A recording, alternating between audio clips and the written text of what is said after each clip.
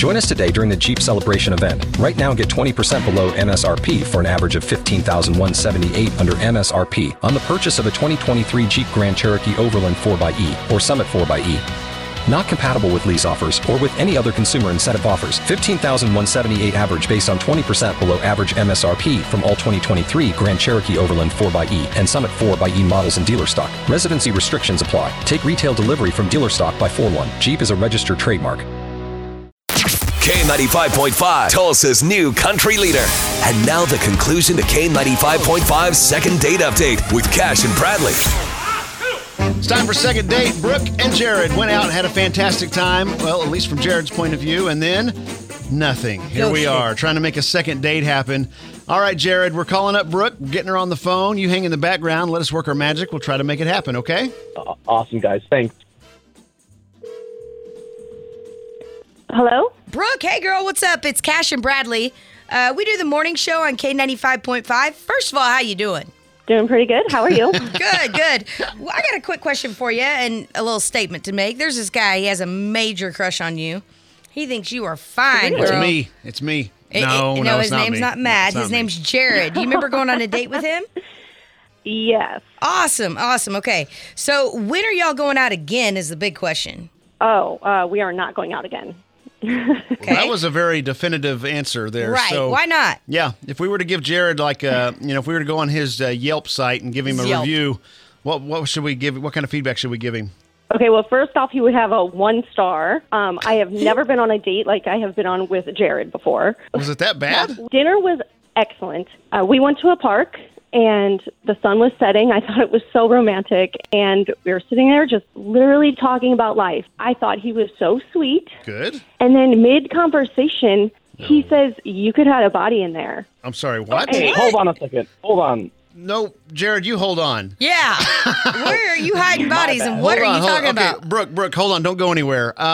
Jared is on the phone with us. He said hide a body. You should hide a body? What? We were sitting there on the bench, and we're surrounded by trees. There's barely anyone around, and he says that? Why would I want to stay there with him? So you were terrified.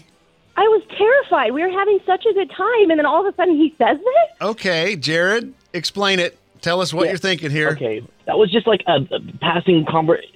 You're basically saying it was a throwaway. It wasn't even something you thought about? Yeah. Okay. 100%. Like, it was just you could hide a body there. It wasn't like actually... Why would you be thinking that? I mean, who hasn't said... You could hide a body there? You and I could walk up and down the hallway here and go, let's go bury this guy out back. I mean, we got a massive field behind the station. Matt can speak for himself right now. Natalie knows darn good and well that there's 2 or 3 people we could name. Oh, it's not that I want to do it over there. It's just that, like, it looks like a creepy location where you could find a body there. That's somewhere that you were to kill someone. That's where that's like the stereotypical location. Okay.